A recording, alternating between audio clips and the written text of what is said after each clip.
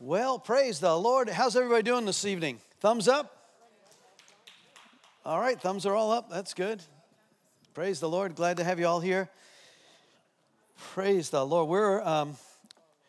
We're going to kick off tonight on a series called Equipping the Saints. Give me a scripture. Where is that written? Ephesians. Where?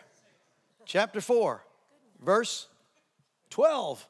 Right? Equipping the saints for the work of ministry. How many are saints in here? Every hand better be up or we're going to do something. All right, that's good. Because we're not sinners, we're saints. We've been saved by grace, but we're not sinners. We are sons and daughters of the Most High. It says here, He gave some to be apostles, prophets, evangelists, pastors, and teachers for the purpose of perfecting the saints for the work of ministry, for the edifying of the body of Christ. That's the King James. New Living says, these gifts have been given to the church, and he lists the fivefold ministers, and it says, their responsibility is to equip God's people to do his work and to build up the church, the body of Christ. And this will continue until the unity of faith and the knowledge of God's Son, and we all become mature in the Lord, measuring up to the full and complete stature of Christ. I don't think we're there yet, right? Right, but so we're going to continue to equip. So what we're entering in, if you'll just take the front of your notebook and look at the cover there, I want to kind of set what is really in my heart. A few months ago, I was in the health club, and I'm in Planet Fitness, and I'm working out. I'm in my set, and this guy I've never seen before, don't know who he was, never seen him since, walks up to me on his phone, and he says, get back to the basics. And he smiles, and he walks out of the gym.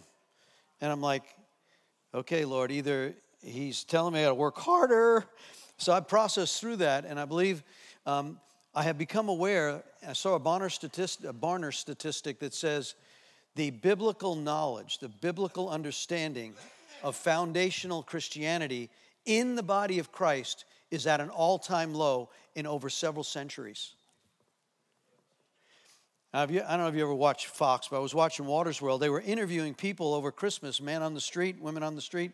So what is Christmas? What's the meaning of it? Where was Christ born? And man, I got convinced. Okay, we need some foundational principles to be built. So we're going to take several months, and actually we're going to have different teachers come in and take aspects of it. Tonight, we're going to ground some of this. If you've been a believer for a long time, so I understand that. It's pretty fundamental. It's good still to go back and look at some of the groundings of that. But these are some of the topics. We're going to look at what we believe.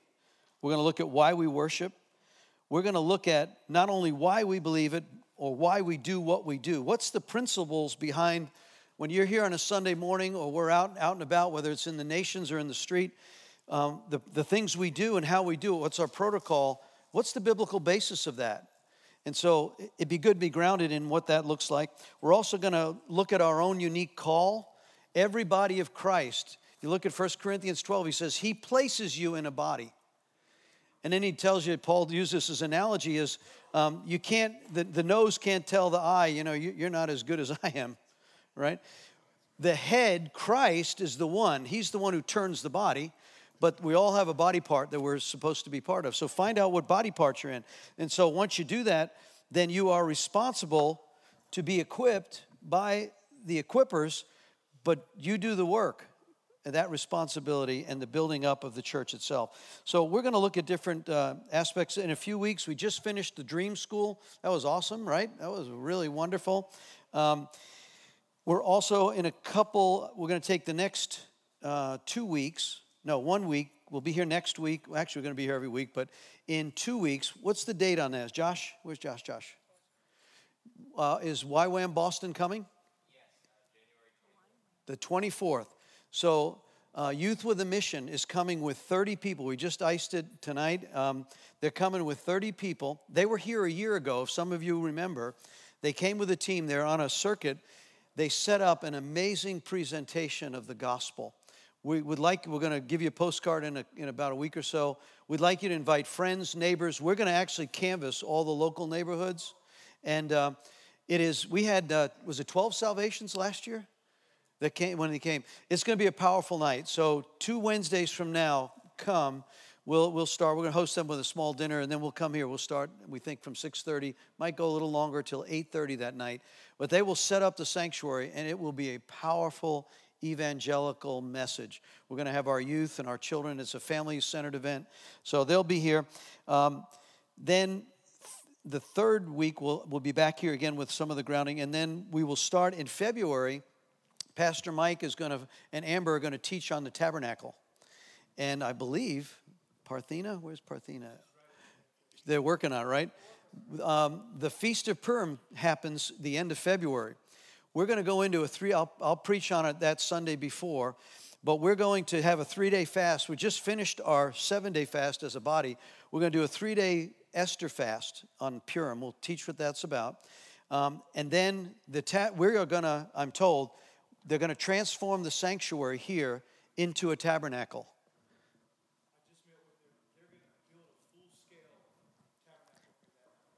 Wow. Yipes. They're going to set up the tabernacle in here. So we'll have the Holy of Holies. Is that the court of the Gentiles out there? Or will we get our coffee or something? Anyway, but we're being intentional right now in the equipping and the grounding of the saints. And so we will go from that. We're going to look at, we're going to bring in one of the experts. We're going to talk about finances, both business finance, biblical finances. What does that mean? So we're selecting topics. You can see them here. Some of them will be consistent with our preaching. What is the baptism in the Holy Spirit? What is the understanding of covenant? Biblical finances and God's economy. Spiritual warfare. And so there'll be several. So what I'd like you to do is bring this back every week. We will provide the handouts every week. All you got to do is there'll be a hole punch. That'll all be punched for you, and you just stick them in here. So towards the end of the year, you will have a book that is pretty well grounded. So when you say, well, if you want to explain to one of your loved ones why we do what we do, where's it found biblically, at least you'll have some references to where we are, okay? All right, so I'm trying to be intentional with what I heard the Lord say. So let me pray right now. Lord, I thank you for your faithfulness. Thank you for your word that allows us to look at it. There may be differences of opinion about some of the theological principles in it, but it is a grounded word, and it's a good word. And you told us that we could equip ourselves with it, and you will hem us in and hedge us in. You'll convict us in ways that we need to change, but you'll also make us prepared for all those good things you have for us. So, Lord, as we launch out on this journey, I pray now for your wisdom and revelation, Holy Spirit. You said if we lack wisdom, we could ask you. You're the teacher. You're the one that Jesus said is called alongside to equip us, to comfort us, to lead us, and to tell us the truth. And that truth that'll set us free. And we give you praise tonight. In Jesus' name, amen. So if you'll open up with the second page that has the objectives, what I'm desiring and asking the Lord will do in this next several months is to build the foundation of scriptures in each of us. One, so we'll understand full freedom in Christ. Whom the Son sets free is free indeed. There'll be a victory side of this, but there's also authority. I just met with a couple battling stuff, lots of fear. God hasn't given us a spirit of fear. So who did? So if there's any fear, anxiety, stuff, torment, well, wait a second. We have the one who said, I have given you not a spirit of fear, but power, love, and a soundness. So authority and victory in Christ, rightly dividing truth. We're going to look at some touchy areas. In the men's group, man, I'm excited with what John and Ron are doing. Monday night in the men's group, we started a study on the book of Titus. John handed out a notebook, prayed over by his wife for all of us men to keep our notes on. And we're looking at subjects like, what is it that makes a kingdom man? We know in the book of Titus and in 1 Timothy, which is our homework assignment for this week, is it tells you what are the criteria for an elder to be put into the church. It says it shouldn't be a heavy drinker, should be a man who's married to one wife, that should not be angry, should be able to entertain people aware in their home.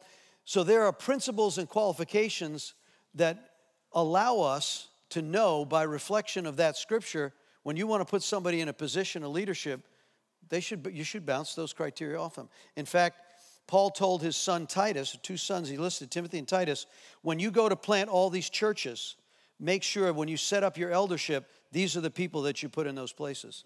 And so we want to be rightly dividing truth. We got into some discussions about those positions and what does that mean. So some of these areas are going to be controversial, but I'm not backing off on them. We're going to go at them. You can have difference of opinion about these things. We had an interesting debate the last day, even today. Once saved, always saved. Next week, we're going to dive into, there are those, and I came out of a denomination that believe, in fact, I went to seminary in a denomination that believe once you're saved, you're saved. That's it, no matter what. There are others that believe, well, no, you can lose your salvation. And I can give you scriptures on both sides of that equation. There's tension in that. And so we had debates today. It was kind of interesting. And next week, we're going to look at 1 John 5. He says, John, in his 90th year, writes the 1 John. He says, I write this that you might know that you have salvation. And he gives 9 points that you can bounce where you are to know if you're saved or not. Some of it's interesting. So we're gonna look at that next week and rightly divide that truth. The other principle here, objective, is to release grace and mercy in the midst of us growing together. Relationship building. Turn to the next page. All of this is great. If you got knowledge, the Pharisees had knowledge, but they were not saved. You have all this truth, but you don't know me. And so we could get all this done, and if we don't know him, we missed it. So we know that Jesus came and he changed the world. And you're going to hear, we're going to see a 19-minute video here in just a few minutes from Admiral McRaven, 35-year Navy Admiral, Navy SEAL. He's giving a commencement address to the University of Texas. And he says, I've learned some things. First of all, for an admiral to get it down to 19 minutes at a commencement was awesome. But he pulls down 10 principles of life that I got to believe he's a believer. And when you look at them, the principles, the reflections of that, and I've jotted those if you want to just look at them. One of the things he says is, if every one of us would clearly impact just 10 people in your lifetime, I mean significantly impact 10 people in your lifetime, at the end of your life, 800 million people will have been impacted if everyone took 10. And he said if everyone took another 10, within a century, the world is different. Now, we know that that's not the world that we're in right now, but he brings out these 10 listed principles. I won't hit him now. I'm going to let him share those to you. But I felt like the application spiritually for us, go and make disciples. He didn't say go and have somebody say the sinner's prayer or walk the aisle. I mean, that's good. It's necessary because Romans 10, 9 and 10 says, confess with your mouth the Lord Jesus Christ, believe in your heart God has raised him from the dead, and you will be saved. But he didn't stop there. He said, go and make disciples of all men. Go into the nations. So we're on a discipleship road right now and equipping. So if you'll get ready, let's show this video. I think you'll enjoy it. I hope you do. I certainly get excited on these kind of leadership things. But go ahead, Greg. Let's tee it up.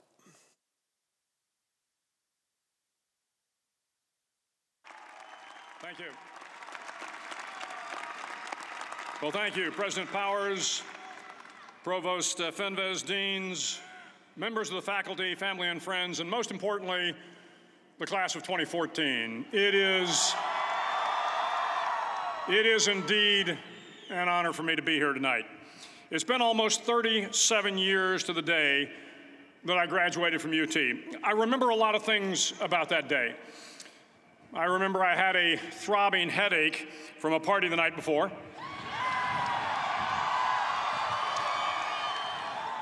I remember I had a serious girlfriend, who I later married. That's important to remember, by the way. And I remember I was getting commissioned in the Navy that day. But of all the things I remember, I don't have a clue who the commencement speaker was, and I certainly don't remember anything they said.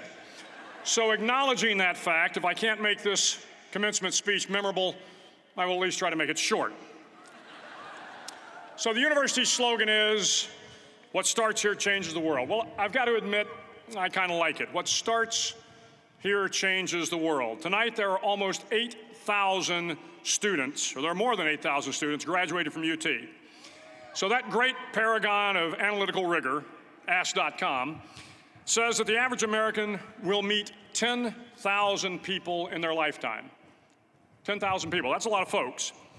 But if every one of you changed the lives of just 10 people, and each one of those people changed the lives of another 10 people, and another 10, then in 5 generations, 125 years, the class of 2014 will have changed the lives of 800 million people. 800 million people. Think about it. Over twice the population of the United States. Go one more generation, and you can change the entire population of the world, 8 billion people. If you think it's hard to change the lives of 10 people, change their lives forever, you're wrong. I saw it happen every day in Iraq and Afghanistan. A young Army officer makes a decision to go left instead of right down a road in Baghdad, and the 10 soldiers with him are saved from a close-in ambush. In Kandahar province, Afghanistan, a non-commissioned officer from the female engagement team senses that something isn't right and directs the infantry platoon away from a 500-pound IED, saving the lives of a dozen soldiers. But if you think about it, not only were those soldiers saved by the decisions of one person, but their children were saved, and their children's children. Generations were saved by one decision, one person. But changing the world can happen anywhere, and anyone can do it. So what starts here can indeed change the world. But the question is, what will the world look like after you change it? Well, I'm confident that it will look much, much better. But if you'll humor this old sailor for just a moment, I have a few suggestions that may help you on your way to a better world. And while these lessons were learned during my time in the military, I can assure you that it matters not whether you ever served a day in uniform. It matters not your gender, your ethnic or religious background, your orientation, or your social status. Our struggles in this world are similar, and the lessons to overcome those struggles and to move forward, changing ourselves and changing the world around us, will apply equally to all. I've been a Navy SEAL for 36 years, but it all began when I left UT for basic SEAL training in Coronado, California. Basic SEAL training is 6 months of long, torturous runs in the soft sand, midnight swims in the cold water off San Diego, obstacle courses, unending calisthenics, days without sleep, and always being cold, wet, and miserable. It is 6 months of being constantly harassed by professionally trained warriors who seek to find the weak of mind and body and eliminate them from ever becoming a Navy SEAL. But the training also seeks to find those students who can lead in an environment of constant stress, chaos, failure, and hardships. To me, basic SEAL training was a lifetime of challenges crammed into 6 months. So here are the 10 lessons I learned from basic SEAL training that hopefully will be of value to you as you move forward in life. Every morning in SEAL training, my instructors, who at the time were all Vietnam veterans, would show up in my barracks room, and the first thing they'd do was inspect my bed. If you did it right, the corners would be square, the covers would be pulled tight, the pillow centered just under the headboard, and the extra blanket folded neatly at the foot of the rack. It was a simple task, mundane at best, but every morning we were required to make our bed to perfection. It seemed a little ridiculous at the time, particularly in light of the fact that we were aspiring to be real warriors, tough, battle-hardened SEALs. But the wisdom of this simple act has been proven to me many times over. If you make your bed every morning, you will have accomplished the first task of the day. It will give you a small sense of pride, and it will encourage you to do another task, and another, and another. And by the end of the day, that one task completed will have turned into many tasks completed. Making your bed will also reinforce the fact that the little things in life matter. If you can't do the little things right, you'll never be able to do the big things right. And if by chance you have a miserable day, you will come home to a bed that is made, that you made. And a made bed gives you encouragement that tomorrow will be better. So if you want to change the world, start off by making your bed. During SEAL training, the students are all broken down into boat crews. Each crew is 7 students. 3 on each side of a small rubber boat, and 1 coxswain to help guide the dinghy.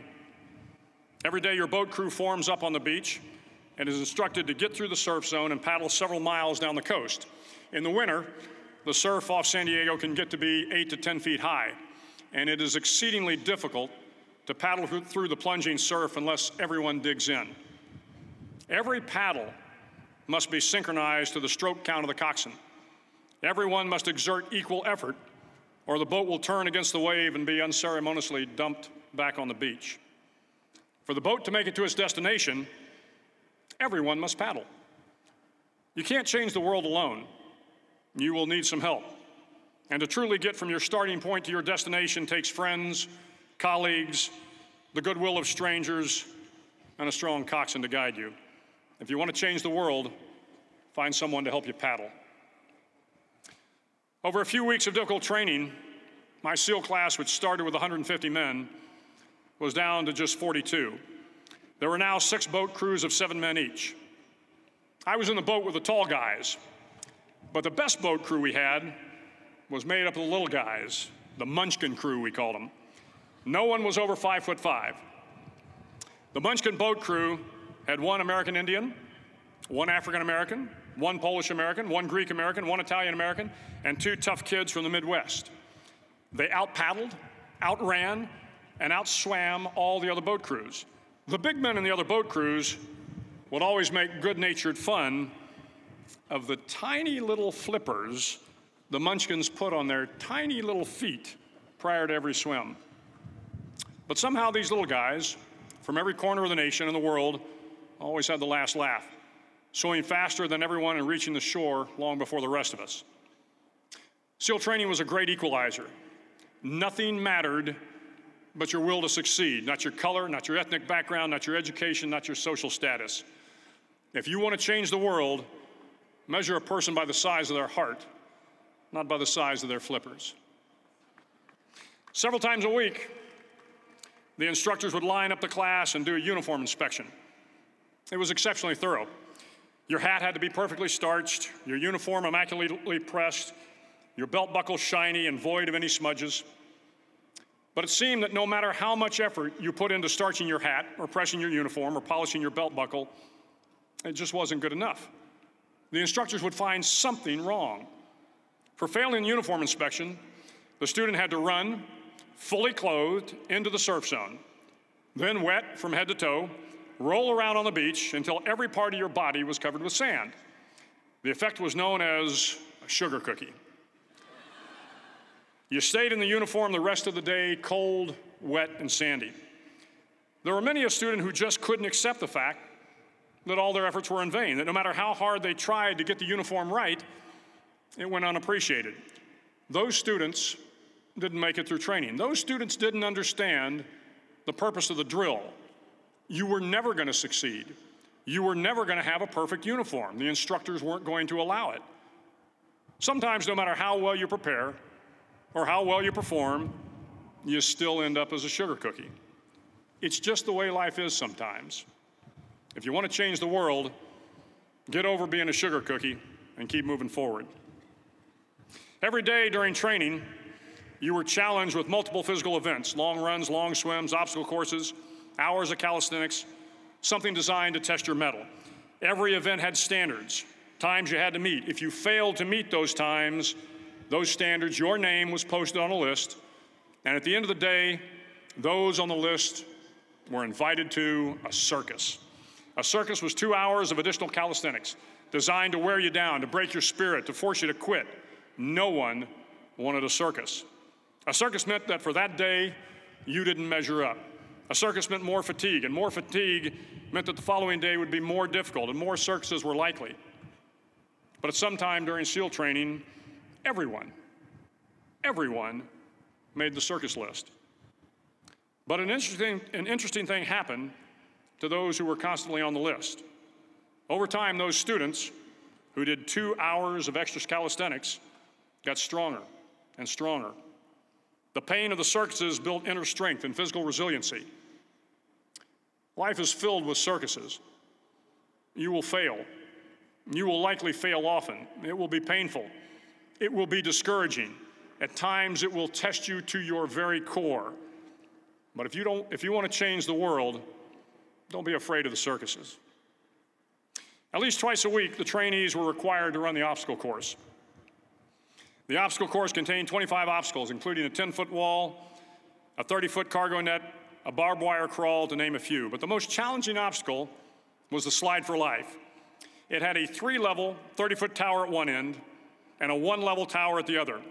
In between was a 200-foot-long rope. You had to climb the 3-tiered tower, and once at the top, you grabbed the rope, swung underneath the rope, and pulled yourself hand over hand until you got to the other end. The record for the obstacle course had stood for years when my class began in 1977.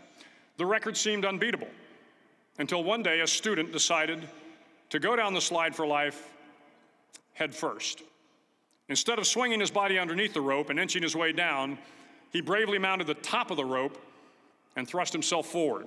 It was a dangerous move, seemingly foolish and fraught with risk. Failure could mean injury and being dropped from the course. Without hesitation, the student slid down the rope perilously fast. Instead of several minutes, it only took him half that time. And by the end of the course, he had broken the record. If you want to change the world, sometimes you have to slide down the obstacles head first. During the land warfare phase of training, the students are flown out to San Clemente Island, which lies off the coast of San Diego. The waters off San Clemente are a breeding ground for the great white sharks. To pass SEAL training, there are a series of long swims that must be completed. One is the night swim.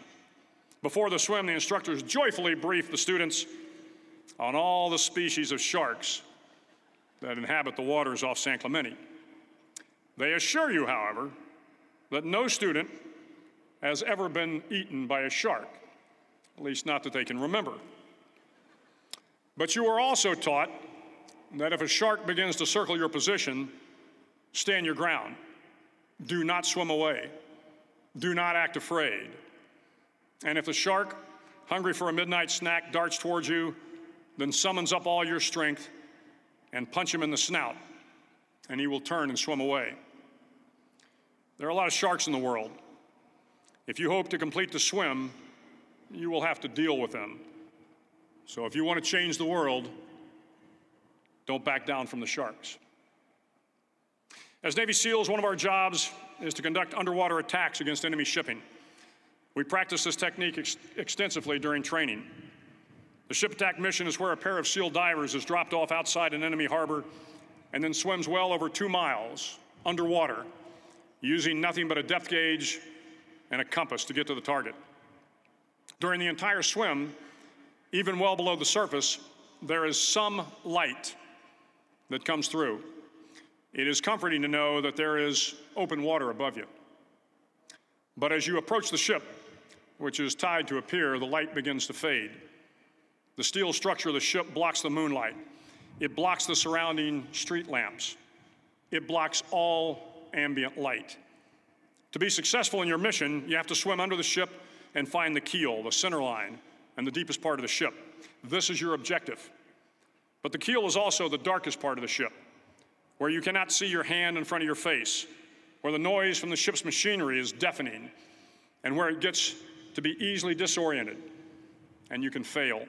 Every SEAL knows that under the keel, at that darkest moment of the mission, is a time when you need to be calm, when you must be calm, when you must be composed, when all your tactical skills, your physical power, and your inner strength must be brought to bear.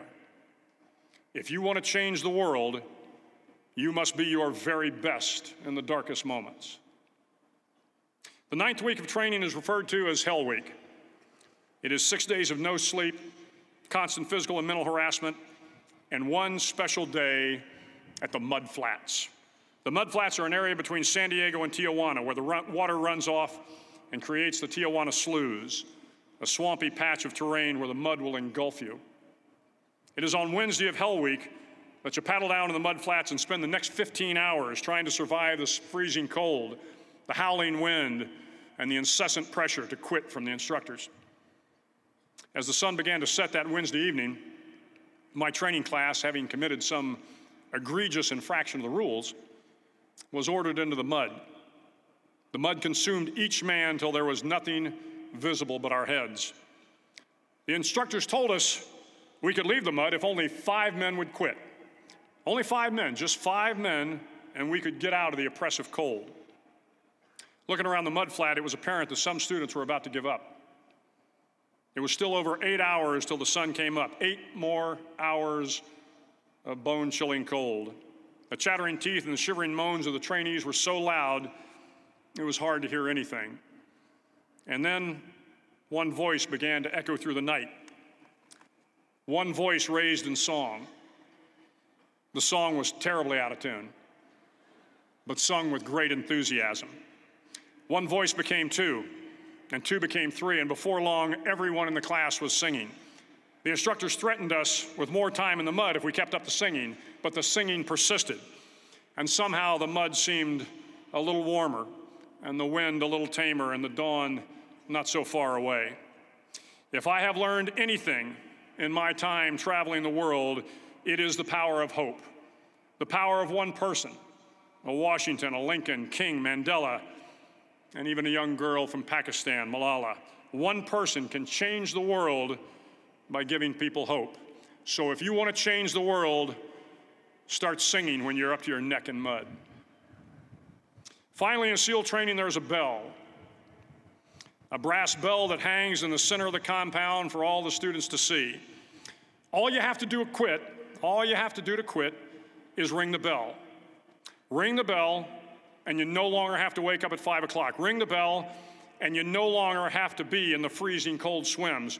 Ring the bell, and you no longer have to do the runs, the obstacle course, the PT, and you no longer have to endure the hardships of training. All you have to do is ring the bell to get out. If you want to change the world, don't ever, ever ring the bell. To the class of 2014, you are moments away from graduating, moments away from beginning your journey through life, moments away from starting to change the world for the better. It will not be easy, but you are the class of 2014, the class that can affect the lives of 800 million people in the next century. Start each day with a task completed. Find someone to help you through life. Respect everyone. Know that life is not fair and that you will fail often. But if you take some risks, step up when the times are the toughest, face down the bullies, lift up the downtrodden, and never, ever give up. If you do these things, the next generation and the generations that follow will live in a world far better than the one we have today. And what started here will indeed have changed the world for the better. Thank you very much. Hook 'em horns.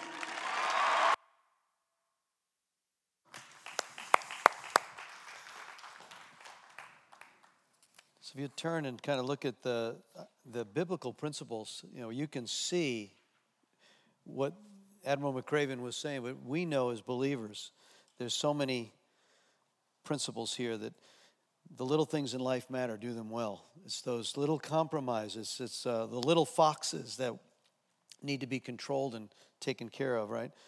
I like that. Find someone to paddle with. And then the coxswain, I used to be on a boat crew, and that coxswain is the one who sets the tempo. Row, row. And so you need someone. We need Jesus. We need the Holy Spirit to bring that guide and that tempo in our life. I like the part of measure a person by the size of their heart. In fact, he says, if you want to measure someone, measure them by their faith, not the size of their flippers. I like that. You're not perfect, so get over it. And life is not fair. I think if we really focused on that and realized we're going to have some suffering and some more. In fact, Jesus tells us, Paul tells us, you're going to suffer, but it's going to help you in the perfection side of things, right? Life is filled with circuses. You had any of those today? Don't be afraid of the chaos. Sometimes we face obstacles. Take them as they come. You may have to go face first or head first, he said. I like this one. 1 Peter 5:8-9 comes out in number 7 there. It says, don't back down from the sharks. He tells us to take a firm stance against the devil, right? So there's times when you're just going to have to face him and punch him in the nose. Be your very best in the darkest moments of life. Believe in the power of hope, right? There's something about hope. There's so much hopelessness right now throughout. We see this, and there's just this desire that Jesus gives us hope. Sing in the mud. I like that. We know that. Praise without ceasing, prayer without ceasing, right? So when you're down, start just singing. That's a good thing. And then never give up. Persevere. Jesus tells us in the book of Revelations, those who persevere to the end will be saved. So I think there's just some really wonderful principles there that I love what the Admiral said there. Amen? All right. Let's take a look at what we believe in lesson number 1. If you'll turn the one to the page that has the little dove on it, what we believe, foundational principles.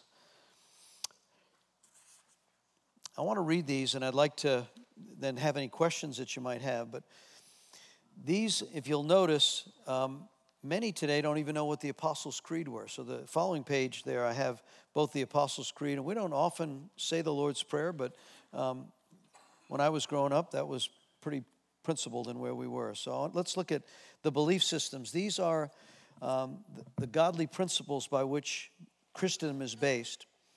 We believe that there is one living God, eternally existing in 3 persons, the Father, the Son, and the Holy Spirit.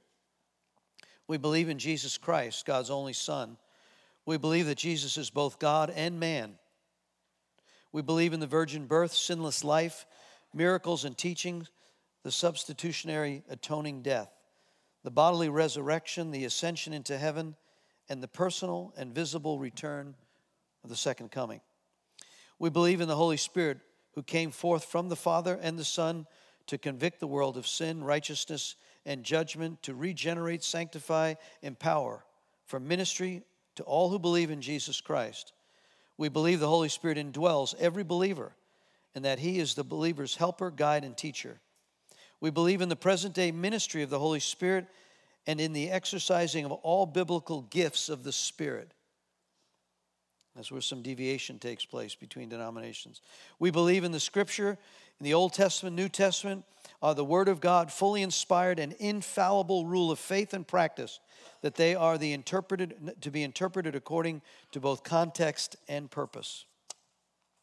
Now, the right side, with some of the application, we believe that all people are sinful by nature and choice and are therefore under condemnation and in the need of salvation. We believe that salvation is offered to all mankind and is found only in accepting the atoning death, burial, and resurrection of Jesus Christ. We believe in salvation by grace alone. Just to stop here, there are several churches and denominations that have gotten off track here. It says there are many roads up to heaven, that there is no hell. There's a mega church proclaiming there is no hell. God is so loving that he would never send anyone to hell. That is what I believe is what Paul warned Timothy. There will be a time where they will give into doctrines of demons and teachings that is wrong. But there are people throughout Christendom that are starting to believe false teachings. They don't understand the biblical basis of what's in the Word. So they give in to tickling things in their ears that they say what they'd like. It's okay if you like to do all these things. It doesn't matter. Well, it does matter. We believe in the church, both invisible and visible, worldwide and local, the living and spiritual body of which Christ is the head, and regenerated persons are the members of his body. We believe Christ established 2 sacraments for the church, both baptism and the Lord's Supper. Let me stop here. A sacrament, let me give you a definition of a sacrament. You might want to just jot this down. It's pretty straightforward. It's a religious ceremony or an act of the Christian church that is regarded as an outward sign and a visible sign of an inward and spiritual divine grace. So it's a religious ceremony or an action. Think of it if you've ever been water baptized. In the water baptism, there are multiple baptisms we'll probably deal with. I believe there are 3 baptisms that we're baptized in Christ. In fact, first in Hebrews chapter 6, it speaks of the principles. There are 6 things he lists as the foundations of faith. And baptisms is plural in that discussion. And he says, so that we're baptized in Christ when we're born again. But then there's the water baptism, and then, of course, there's the Spirit baptism, which we'll look at in Acts chapter 8, Acts chapter 19. And so there is this sacrament of baptism, and this is where different parts of the church, the Catholics have more sacraments that they proclaim, and I'll list those in a minute. But the majority of Christendom believe there are two sacraments. There's the sacrament of communion and the sacrament of water baptism. Those are the two that are held to. Now, the Catholics also include baptism in the or sacraments in the area of not only the Lord's Supper and water baptism, but they add confirmation, penance, anointing for sickness, ordination, and matrimony. So those are sacraments that the Catholics have added, and you could talk about what those. And of course, in the Christian church, all of those activities, confirmation, repentance, anointing the sick, according with James chapter 5, ordination ceremonies, the laying on of hands, and marriage, those are all done under the auspices of God and covenant. We'll talk more about that in another session. But we believe in those two sacraments of baptism and the Lord's Supper. We believe in the laying on of hands for the releasing of the Holy Spirit. Again, that's controversial in some areas of Christendom, but we believe that. For the receiving of gifts in the Spirit, we saw that in Paul's discussion to his spiritual son Timothy, that he says you received the spiritual gift when the elders laid hands on you, right? Prophetic word was released. So we can back all of this up biblically. Those who are ordained to lead the church.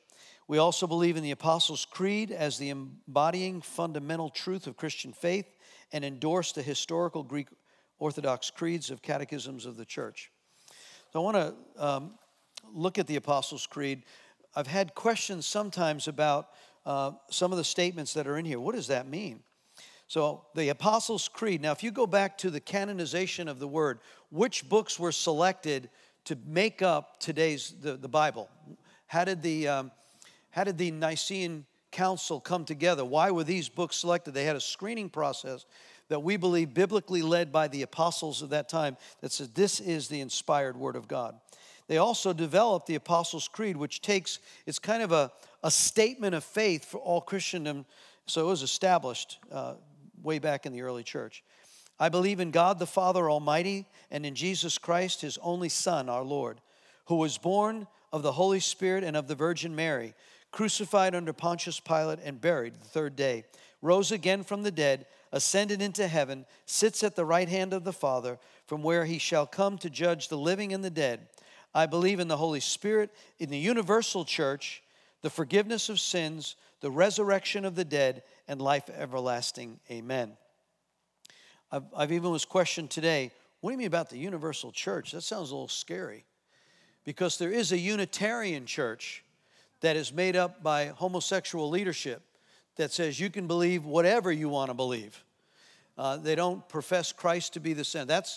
So we're talking about, when we say universal church, we're talking about there are many denominations, but there's one Christ. Many body parts, so universally the Christ is the head. That's what they mean in the Apostles' Creed by the universal church worldwide. The Lord's Prayer, why don't we say this together? Can we stand? Let's just say this together. Oftentimes we don't, and I think we should. Jesus taught his disciples to pray this. Our Father, who art in heaven, holy is your name. Your kingdom come, your will be done on earth as it is in heaven. Give us this day our daily bread, and forgive us our trespasses as we forgive those who trespass against us.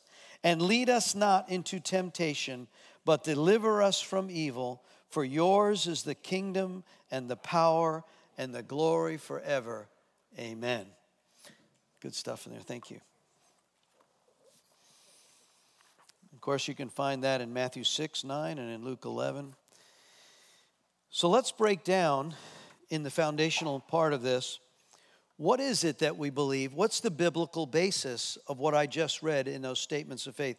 So if you go on our website and you'll look up, what does the Global River Church believe? You'll find these statements here that I just read to you before. But let's look at eternally existing God. Are you there? Page 1A, what we believe. Eternally existing God, existing in three persons, Father, Son, and Holy Spirit.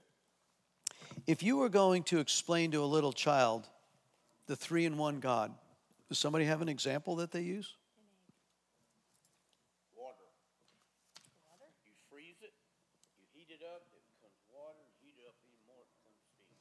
So there's three forms of water, depending on the environment that they're in, right? That's good. Another one, Virginia, you just said one? The egg. We use that with our kids and grandkids. The egg has three distinct parts, right? It has the shell, the yolk, and the white. Which part of it is not an egg? It's all egg. But it's made up of three distinctive parts, right? When you look at the whole, it's one egg, but it is three parts. I think that's a good analogy. Any others? Anybody else? Shamrock. Tell me about that one, Kathy. Okay, good. I like that. Philip? The brain and the hands and the heart. Okay, so we're made up of different body parts and all have distinctive parts. Okay, good. I like it. When, Danny? Yeah. Okay. The pneuma, the pneumaticas, and the soma. Yeah, good. Okay. Example? The apple. There you go. Okay. U.S. government. Wow. There you go. Spoken by the Secret Service guy. I love it. I guess this would be one. Your pastor, your husband, and your dad. Yeah. That's good. And I'm in trouble sometimes. There you go. That's right. And you have different hats and different roles, different responsibilities. Yeah, what I do in one place. I like those analogies. These are good when you try to explain. We've been in Muslim countries and places where they don't have a clue what you're talking about. And what are you talking about? A triune God. These are so simple applications of how you explain those things are good. You can use them as, and so I've listed there at the bottom, number 7, the egg and the water example, the liquid, solid, and steam. We know biblically from Genesis, we are the biblical foundation of creation. There are those that believe in all sorts of crazy things. Well, we believe in the biblical formation of creation. There is a Big Bang. Science is finding out that there really was a Big Bang, that it all started at once. They've now measured back light waves. I love this kind of stuff.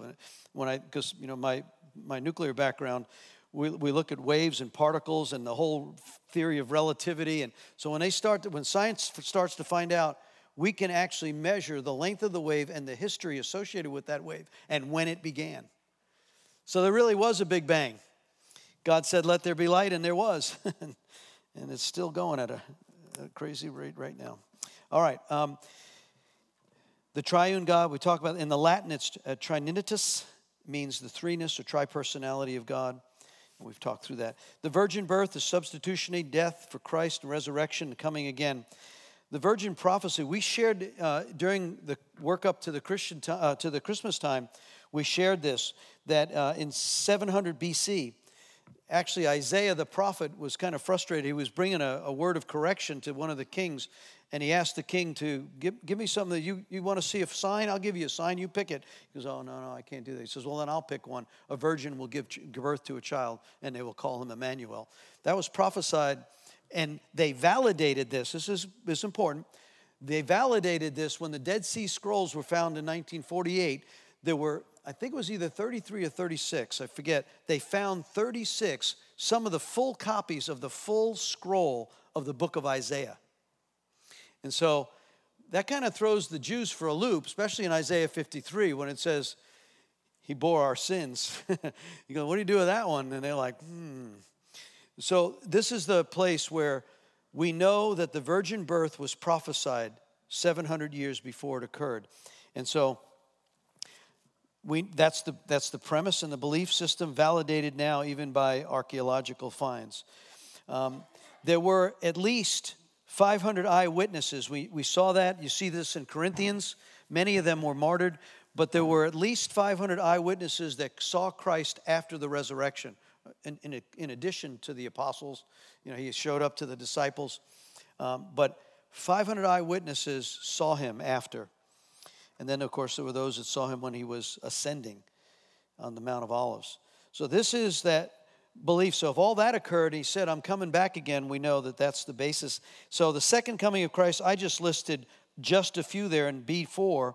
The second coming of Christ, what Jesus said and what the prophetic words were. that said he's coming back. So he's coming back. And that ought to cause a lot of hope in us, right? Pastor Terry and I have often talked about this. Paul thought it was going to happen in his day. I think almost every generation says, man, it's right around the corner, right around the corner. And for sure, it might be right around the corner right now with the formation of Israel, the recapture of the Jerusalem, and all of the other prophetic things that are happening, the formation of the axis of evil that has now come. You look in Ezekiel where it says there'll be a day when Magog will come, and Libya and all of the alliances there, Iran, Persia, those things are in place, and they're also they're armed with nuclear weapons. So when Peter says there will be a day where the elements will melt with fervent heat, well, we have the capability to incinerate the world right now. And so that's in our generation, right? On the submarines that I was on, we carried enough to exterminate the earth. So we can see here that these promises that are there are founded by Scripture. The Holy Spirit sent as a gift. I don't think we need to spend too much time here. We know that in John 14, Jesus said, I'm going to go away. The Father's going to send the gift. And when he comes, he will lead you and guide you in all truth. So the Holy Spirit is sent by the Father. It's a gift. In Luke 11, he says, ask the Father for the gift. If he gives evil gifts to his children, how much, if an evil father can give evil gifts to a child, give good gifts to a child, and how much more would the Heavenly Father give good gifts to his children? Yeah, I finally got it right. Okay. The Holy Spirit empowers believers to build the church. 1 Corinthians, we're going to spend a whole session, maybe even two, on all the spiritual gifts and impartation, and we will actually have an impartation service around that. The Scriptures are the Word of God and are good for instructing us how to live. Now, I just listed a few there. 2 Timothy 3:16 is probably the most. So when someone says, well, why do you believe the Word? I think I'm probably preaching to the choir here, but let me just read 2 Timothy 3:16 to you. When someone says, well, why do you believe the Word? Well, the Word says we ought to believe it.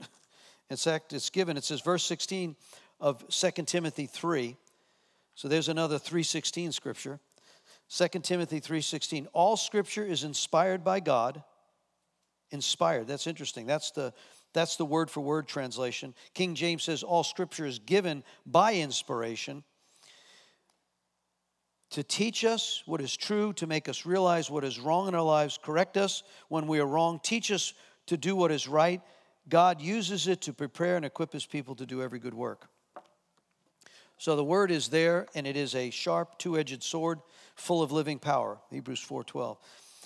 The Scriptures are the word of God, inerrant. Look at E2. This always, when someone says, why do you believe this? There's inaccuracies or there's differences, there's tension in the Scriptures. Really. 66 books written by 40 different authors over a 1,500-year period with hundreds and hundreds of prophecies that have already been fulfilled. That's got to be a miracle. If I started right over here and I had a Parthena, you ever do that phone thing in school? So you you whisper in his ear and we'll get over here and find out what was finally said at the end of this thing. We can't even get it right in the sanctuary with 30 people. All these cultures over 1,500 years with all these different authors, come on. If that doesn't speak some kind of revelation to you about God's power and word, I don't know. All right, turn the page. The other biblical reasons for what we believe and why we believe it. Man is sinful. Salvation is only one way. He who has the Son has the Father. Who does not have the Son does not have the Father. In the Dome of the Rock, I'm told, I've not been inside it, but if you were to go into the Dome of the Rock in the temple, the Muslim temple, I'm told that written around the center of the dome in Arabic is the statement that there is no Father, therefore there is no Son. No wonder Esau was told prophetically he would never have peace with any of his brethren. And so there is only one way to the Father, and it is through the Son. So wherever you get any other doctrine from anything else, that's false doctrine. There are those principles that we cannot compromise on, right? The local church. Well, I hear this often. Oh, I don't need to go to church. I am the church. Well, then why did they spend so much time planting churches, risking their lives, causing riots, because the body of Christ is made up of many parts, and the church and all the small groups of the church make up that body. We'll look at some of these, but the churches were planted and leaders were raised up. We look at Acts chapter 11, the Antioch church was a mission planting church. And then you look at Ephesians, Colossians, Philippians, Corinthians, Romans, Galatians. These were all church. He talks to the 7 churches in Revelation that were actual churches at the time, but they also are church representations spiritually of today. And so we need to honor the body of Christ. And I've been convicted in the past, don't talk negatively of another denomination or another church. If someone were to call my wife something, you'd have a problem with me. And I think Jesus has a problem, the Father has a problem, if we start making fun of his bride. So let's shut our mouth on that and don't drag them through it. Now, if they're speaking error, we might need to expose error, but there's a way to do it, right? Okay. Foundations. I'm not going to spend a lot of time here. I'm going to believe that all of y'all that are here are born again. But I did write I gathered both 3 parts. One is the new birth, foundationally. I have the justification, just if I'd never sinned, and then sanctification, which is the ongoing work of the Holy Spirit. I'll touch on those quickly in our remaining few minutes.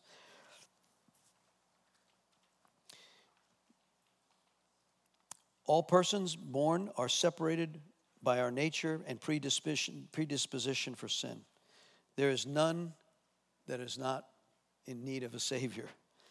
None does good. All have sinned and fallen short. That's Romans 3. In fact, if you just kind of walk through each of the chapters of Romans, it's such a good laying out for the Roman church. Paul does a great job of walking through why we need a Savior.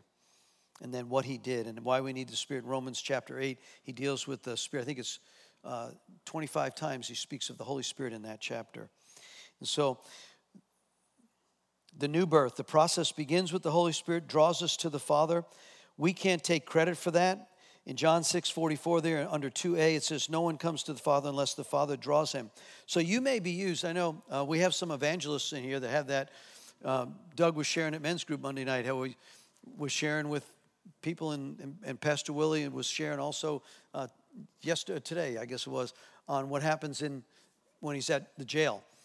This place where we are called to evangelize. This is what Admiral McCraven was speaking. What if we really impacted 10 people's lives? How did you get saved? Who talked to you about this? Who witnessed to you? Who prayed for you? But it's the work of the Holy Spirit that draws them. You may be the one, remember it says, Paul writes, one plants, one waters, and one harvests. So we don't know if you're in the harvest phase, the watering phase, or the planting phase, but do something. And do it with love, do it well. That's that desire. So the new birth, conviction begins with the Holy Spirit. Pray for them. Turn to page number 4. Romans 10, 9, and 10. The day that my wife arranged for a man to come to our house after our daughter was healed, Bill Marshall sat. I still remember where we were sitting in our house we had just purchased. And Bill Marshall said to me, he was a wine distributor who's now a Baptist minister, at least he was last time I had contact of him. He sat there and said, Tom, Doug, you always say, I lead them down the Romans road. Isn't that what you call it? Right? Doug's an evangelizer. And he says, I lead them down the Romans road. I like it. Well, that's what he was doing with me. He says, you need to confess the Lord Jesus Christ and believe in your heart that God raised him from the dead and you will be saved. My response was that sounds too simple. Well, it wasn't meant to be hard. Just got to get it in your heart, Tom. So I did, and I spoke those words, and that was the start of my journey so many years ago. After the new birth, now I want to get foundationally on this one because next week I'm going to set you up there's a debate, once saved, always saved. And we're going to have a little bit of a debate maybe next week on this one. We're going to look at first, so we're on page 4, under 3, where it says, 2 Corinthians 5:17, after the new birth, things ought to change. Miss Addie often shares this. You might say you're a believer, but I ought to see something happen. Something ought to be different. You can't be living like the world. You can't be practicing sin. You can't. Miss Addie, no. Miss Addie, I don't think you're a proponent of once saved, always saved. Is that right? You believe you might? Do you believe that? Once saved, always saved? We're going to look at Hebrews and look at some of the scriptures. So I know we're already set up, right? Right, Terry? So we're not going to take a test. I'm not going to say you have to believe this, because we can produce scriptures on both sides of this thing. If you read that scripture in Hebrews, it says, how is it that the blood of Christ can redeem you again if you trample the Son of God afresh once you've come to the knowledge of Christ? So if I start dabbling, so there's those, and so today, Pastor Mike and Terry and I went out to lunch, we debated this and argued it, and I'll just set you up for a tidbit for next week. You can think about it. The scripture says, to whom much is given, much is required. Right? It also says, you will be judged according to the light that you have been shown. Yep. These are scriptures, New Testament, out of Jesus' mouth. So, does the road get narrower the longer and the more revelation that you spend in Him? If you want to, I don't base all theology, but so the longer you walk with Christ, the more revelation you have in Christ, the higher the expectation is of you in that relationship pleasing Him. Yes? And an analogy, grandbaby, right? Grandbaby's starting to learn how to walk, and they're like falling over. You don't want to bang their head on the coffee table. So like when they're starting to walk, you're like, oh, look at this, whoa. And when they first let go, it's like, whoa, right? Well, after they start walking, you might be in the kitchen, and yeah, they're just walking. They're fine.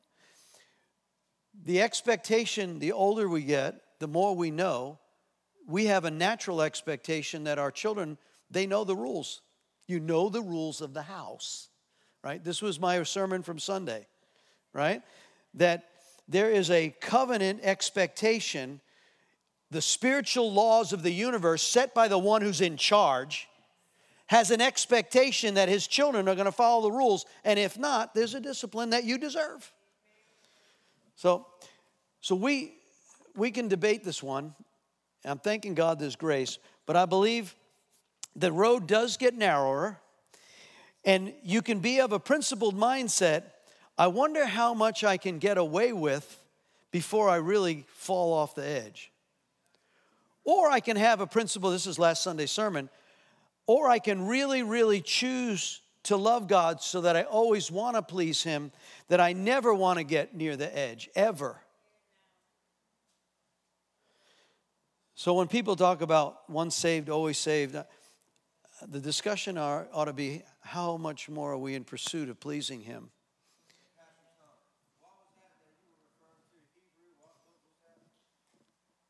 In which verse?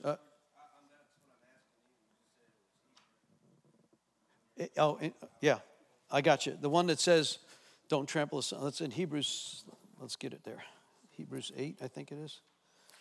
Let's take a look.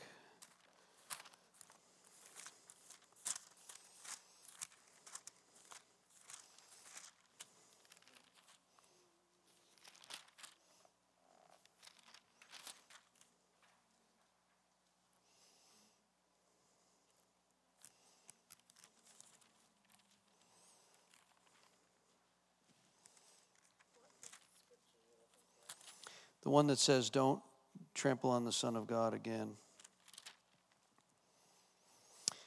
Certainly Hebrews chapter 12 talks about, I read this at our intercession this morning, that deals with the assembly of the firstborn in Hebrews 12. Be careful you do not refuse to listen to the one who's speaking. He's going to shake everything that can be shaken.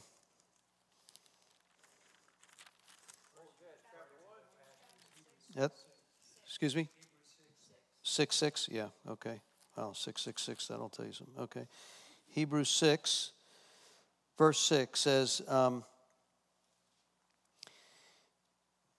verse 4, this ought to convict a whole lot about staying away from the edge.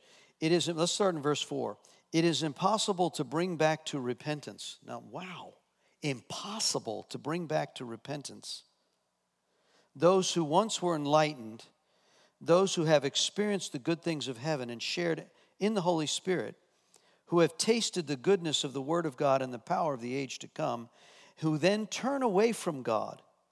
It is impossible to bring such people back to repentance by rejecting the Son of God. They themselves are nailing him to the cross again and holding him up in public shame. Whew.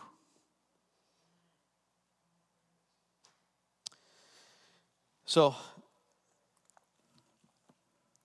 we know, how many of you have ever backslidden? You don't have to raise your hand. Backslidden and then got back on track. I'll raise my hand. Okay? And so, we know there's a God. The good news is, why don't we take the situation with Peter, right? Rejects Jesus 3 times. And so, we know that God is a God of long suffering. And so, that's the grace. But the point is, once we've come to that place, we need to have this. The preaching Sunday was the reverential fear of God brings life and protection. So once we get to it, as a homework assignment, you might just read that Hebrews chapter in verse. I read it this morning, but it's riveting. If you read it loud to yourself, out loud, let your spirit man hear what the soul is saying. But read from Hebrews chapter 12, verse 14. Work at living at peace with everyone. Work at living a holy life. And then you'll see, even Moses was in terrible trembling and fear when he saw the awesome power of God. And he deals with Deuteronomy 9 in verse 19.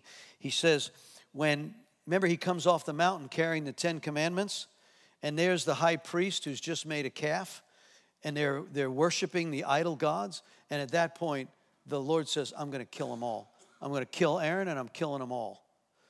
And then Jesus goes into intercession and says, Father, they're going to look at you and realize they came out of Egypt just for you to slaughter them? What about your covenant agreement with Abraham, Isaac, and Jacob? So the intercessor Moses, but it says Moses was terribly afraid. And so there ought to be a reverential fear of God, recognizing who he is. And this is all coming to a close. And we want to be in that place of self-protection under the shadow of the almighty place. I think there's too much casual stuff going on in the United States today. We make all sorts of loose agreements with social media and gossip. It says no gossiper will inherit the kingdom.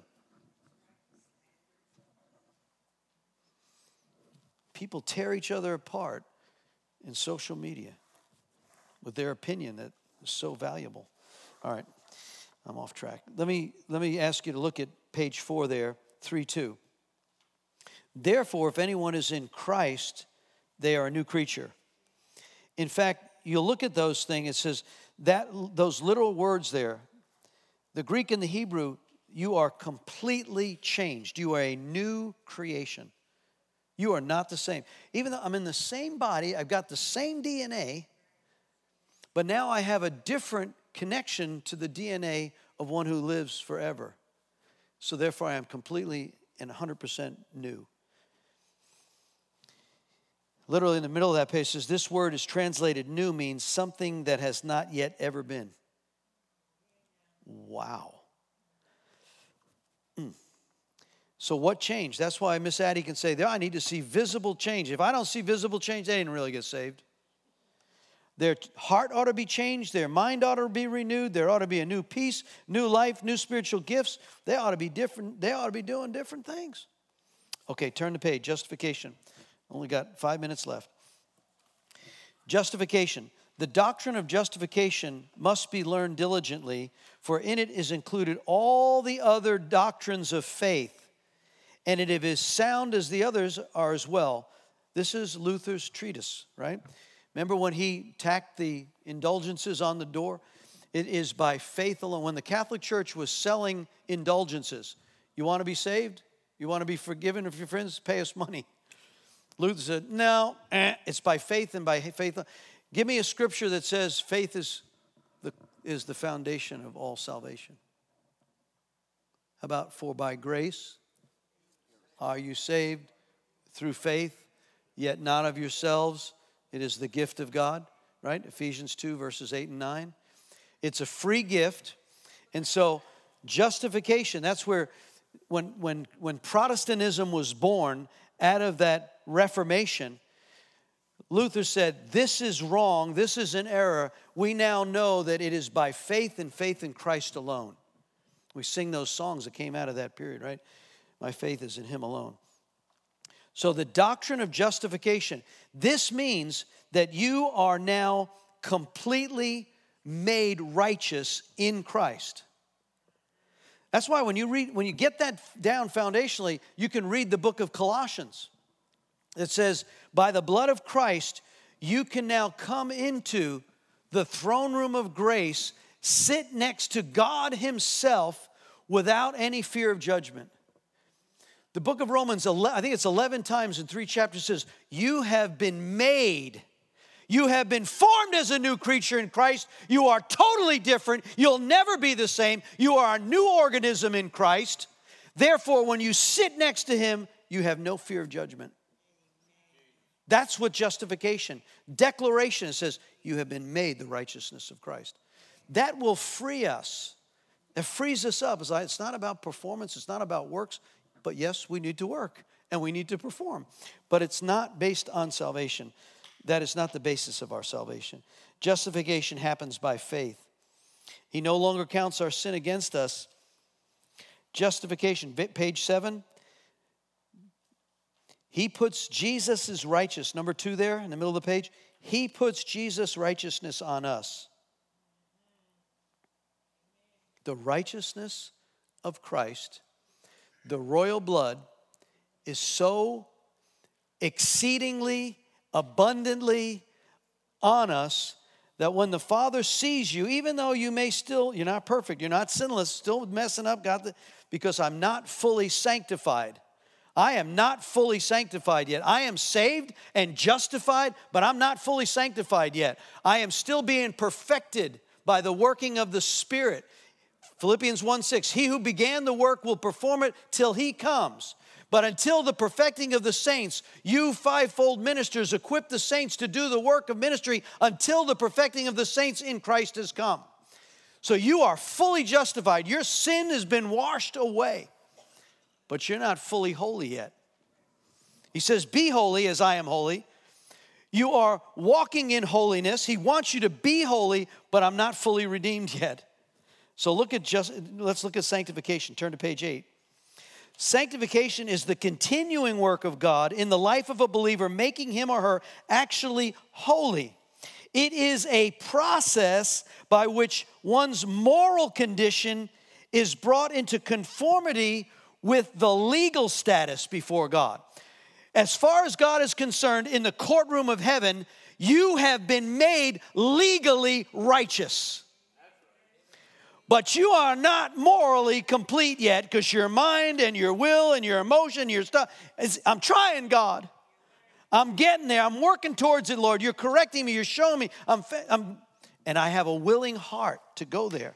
Sanctification is the willingness of the people who know they are righteous in Him to seek into walking in holiness. Holiness is defined as being set apart. 1 Peter 2, there, number 1. You are a chosen generation, a holy priesthood. Holiness begins with an understanding that we've been accepted by Christ, and we now give Him the right to direct the rest of our lives.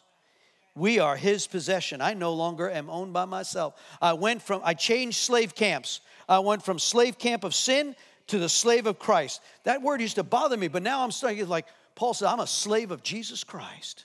I used to be a slave under the world system and the thing. I'm no longer. I've traded slave camps. I'm now in the camp in the blood of Jesus. To develop that inner purity and cleanliness, says Matthew 5:8 says, blessed are the pure in heart. Titus goes on in 2:14 says, purify yourself, cleanse yourself. I shared this out of Genesis 35. When Jacob was moving his family, the Lord said, build me an altar, move to Bethel. The first thing he tells as a patriarch to his family is, get ready to move, cleanse and purify yourself, get rid of your idols, and put on clean clothing. Those are good words for any member of any family. Get ready. We're moving in Jesus.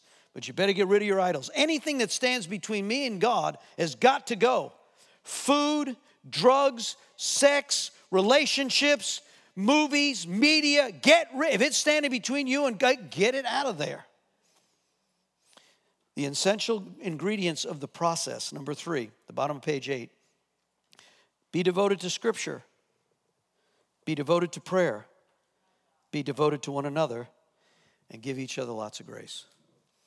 I like what Tozer cites. If we really start to believe the righteous forgiveness of Christ, Tozer wrote this: regret for sinful past will remain until we truly believe that for us in Christ, that sinful past no longer exists. Paul says, I no longer think about what's my past. I press towards the mark, right?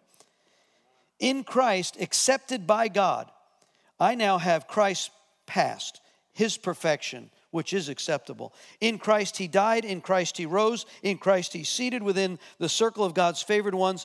He is no longer angry with himself because he is no longer self-regarding, but Christ-regarding. Hence, there's no place of regret. That's Romans 8:1, right? There is no condemnation to those who are in Christ Jesus.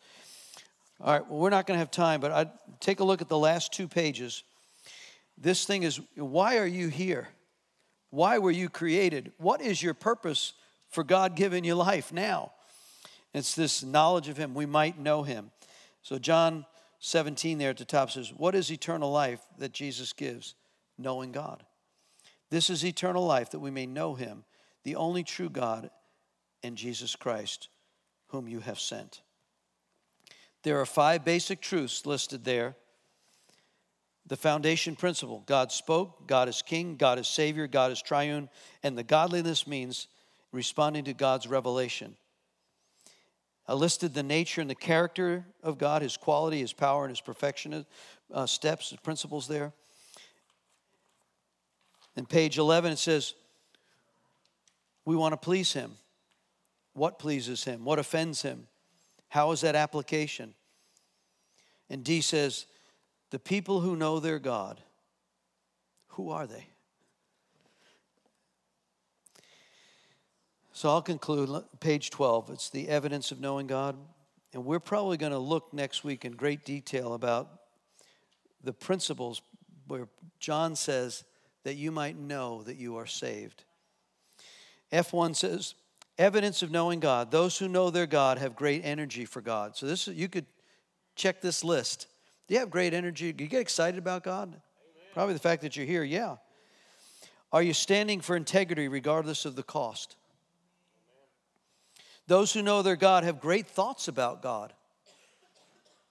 They think a lot about him.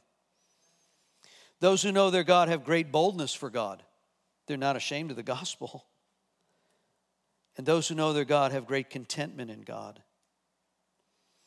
So, Lord, as we move forward, let us recognize that we lack some knowledge about you, and we can measure ourselves on how we pray and what goes on in our hearts. That was my desire Sunday, was to ask us, what is the true motive of why we do what we do? What is the real motive of what you do, why you do it? So let's stand and